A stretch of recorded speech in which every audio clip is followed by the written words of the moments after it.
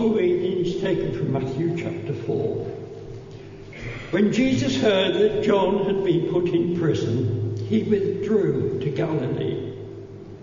Leaving Nazareth, he went and lived in Capernaum, which was by the lake in the area of Zebulun and Naphtali, to fulfill what was said through the prophet Isaiah. Land of Zebulun and land of Naphtali, the way of the sea beyond the Jordan, Galilee of the Gentiles. The people living in darkness have seen a great light. On those living in the land of the shadow of death, a light has dawned. From that time on, Jesus began to preach, "Repent, for the kingdom of heaven has come near." As Jesus was walking beside the Sea of Galilee, he saw two brothers, Simon called Peter and his brother Andrew. They were casting a net into the lake, for they were fishermen. "Come, follow me," Jesus said, "and I will send you out to fish for people." At once they left their nets and followed him. Going on from there, he saw two other brothers, James, son of Zebedee, and his brother John. They were in a boat with their father Zebedee, preparing their nets. Jesus called them, and immediately they left their boat and their father and followed him. Jesus went throughout Galilee, teaching in their synagogues, proclaiming the good news of the kingdom, and healing every disease and sickness among the people. Light of the world, you shine in the darkness. And so we pray now that you would come and shine in our hearts and our lives, that we may see the way that you are leading us more clearly. For we ask this in the name of Jesus. Amen. Do you take your seats, please? So let me say again just how good it is to be here for this very special occasion this morning. I always enjoy confirmation services. Spend a lot of my time travelling around different churches all around Leicester and Leicestershire, taking confirmation services. And it is just a huge privilege getting to meet people at a very significant moment in their lives and to hear something of their stories. And just in case you're wondering, by the way, you can be confirmed at any age. I've confirmed, yes, from about sort of 12 years old up to, I think the record at the moment is about 85, I think, is somebody that I've confirmed. And it is an opportunity simply to say yes to God. So, a real joy to be here, and I've heard so many good reports about all that's happening here at the Martyrs Church in particular, also at St Andrews. Really, really good to experience something of that in our worship together this morning as well. Now, we're doing this service today in the season of the church that is known as Epiphany. Epiphany, it's a strange word, but it literally means to see the light. So to have an epiphany is to suddenly see something that you've just not been able to see before. It's that sense of revelation, if you like, something being revealed to you. And that's why through this season, over a course of different Sundays, we have a number of different stories about Jesus as the light of the world, and of how that was revealed, how people came to suddenly see that in different ways. So straight after Christmas, we have the story of the wise men travelling from the east to present gifts to this newborn king. The star has led them, and they have seen that this baby, born and laid in the manger, is actually to be a king. They've had an epiphany. Then we have the story of Jesus' baptism. So Jesus comes not as a tiny baby, but a little bit later on in life to be baptized by John the Baptist. And we're told that as he came up out of the water of baptism, a voice said, "This is my son, with whom I am well pleased."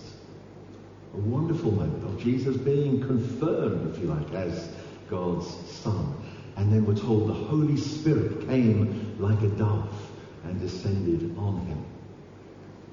Now today we move on from those stories to the story of Jesus beginning his public ministry.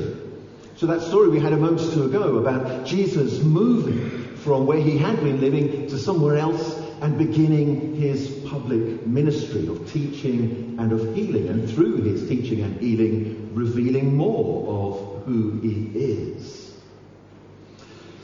Now, I remember, you may have heard this story before, but some while ago, when I was a vicar in a church working with a group of children, the children were busy doing some drawings.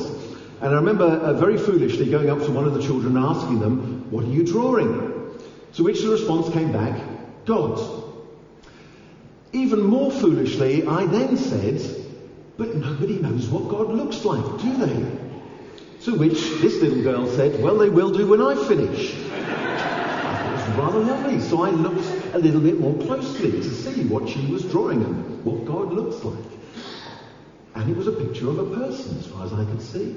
A person looked to me wearing jeans and a t-shirt, a bit like anyone else. And I remember thinking to myself, how profound. If you want to know what God looks like, you look at Jesus. That's the simple heart, if you like, of the good news of Christianity. If you wonder, what is God like? You look to Jesus. You hear the stories from the Bible about Jesus. You gather around the table to receive the bread and the wine, receiving something of Jesus to yourself. Or indeed you gather as part of the body of Christ, as we call the church.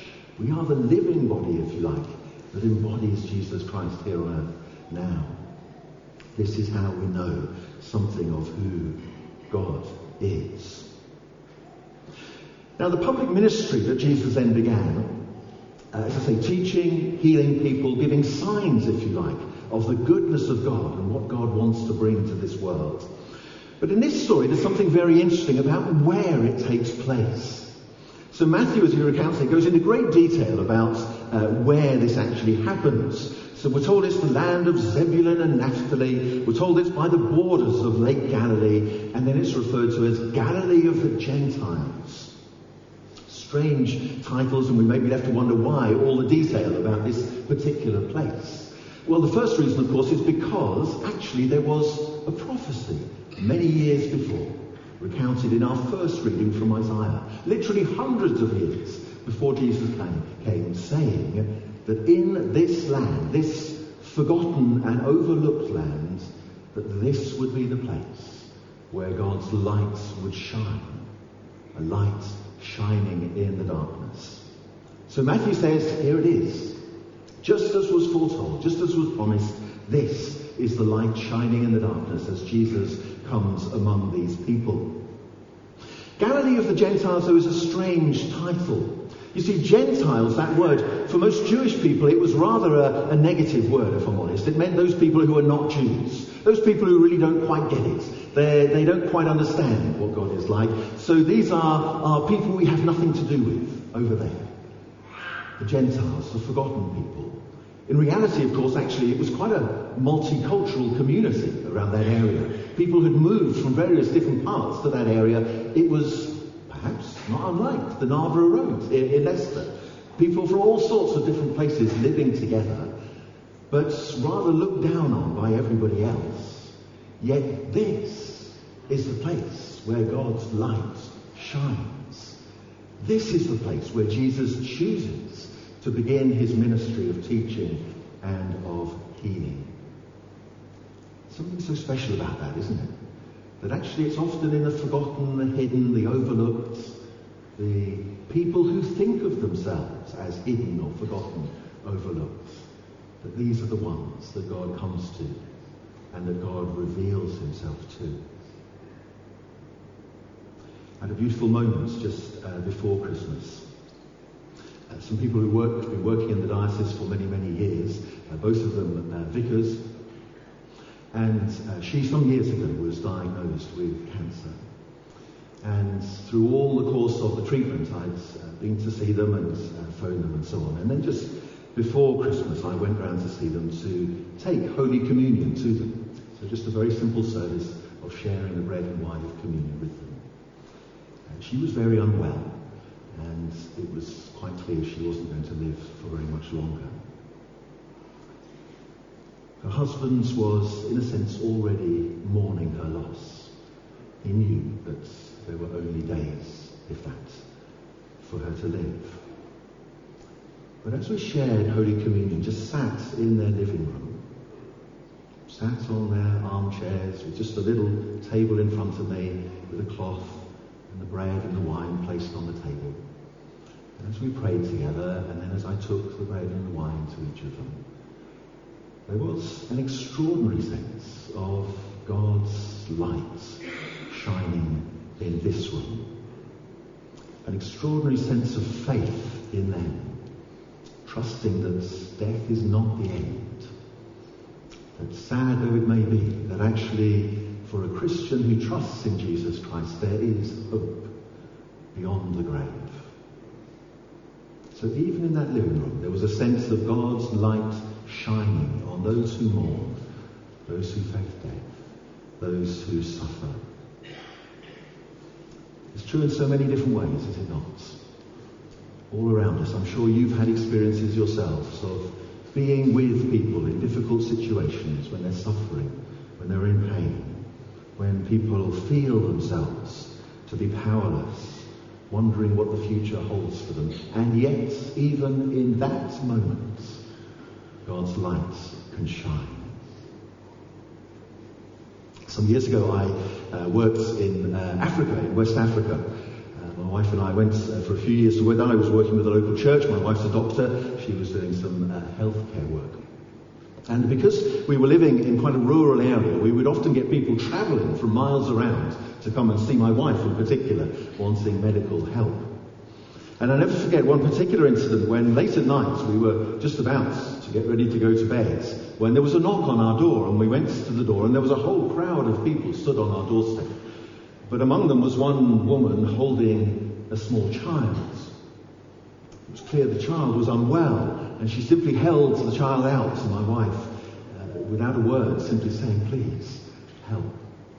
So we ushered them in, and my wife went off into a side room with the girl. But fairly quickly she came out again, and it became clear that the girl had died. And as the family, the friends, all who had come with them, wailed and cried and released their emotion and their pain. So I stood there thinking, what can I do? What can I possibly do in this situation?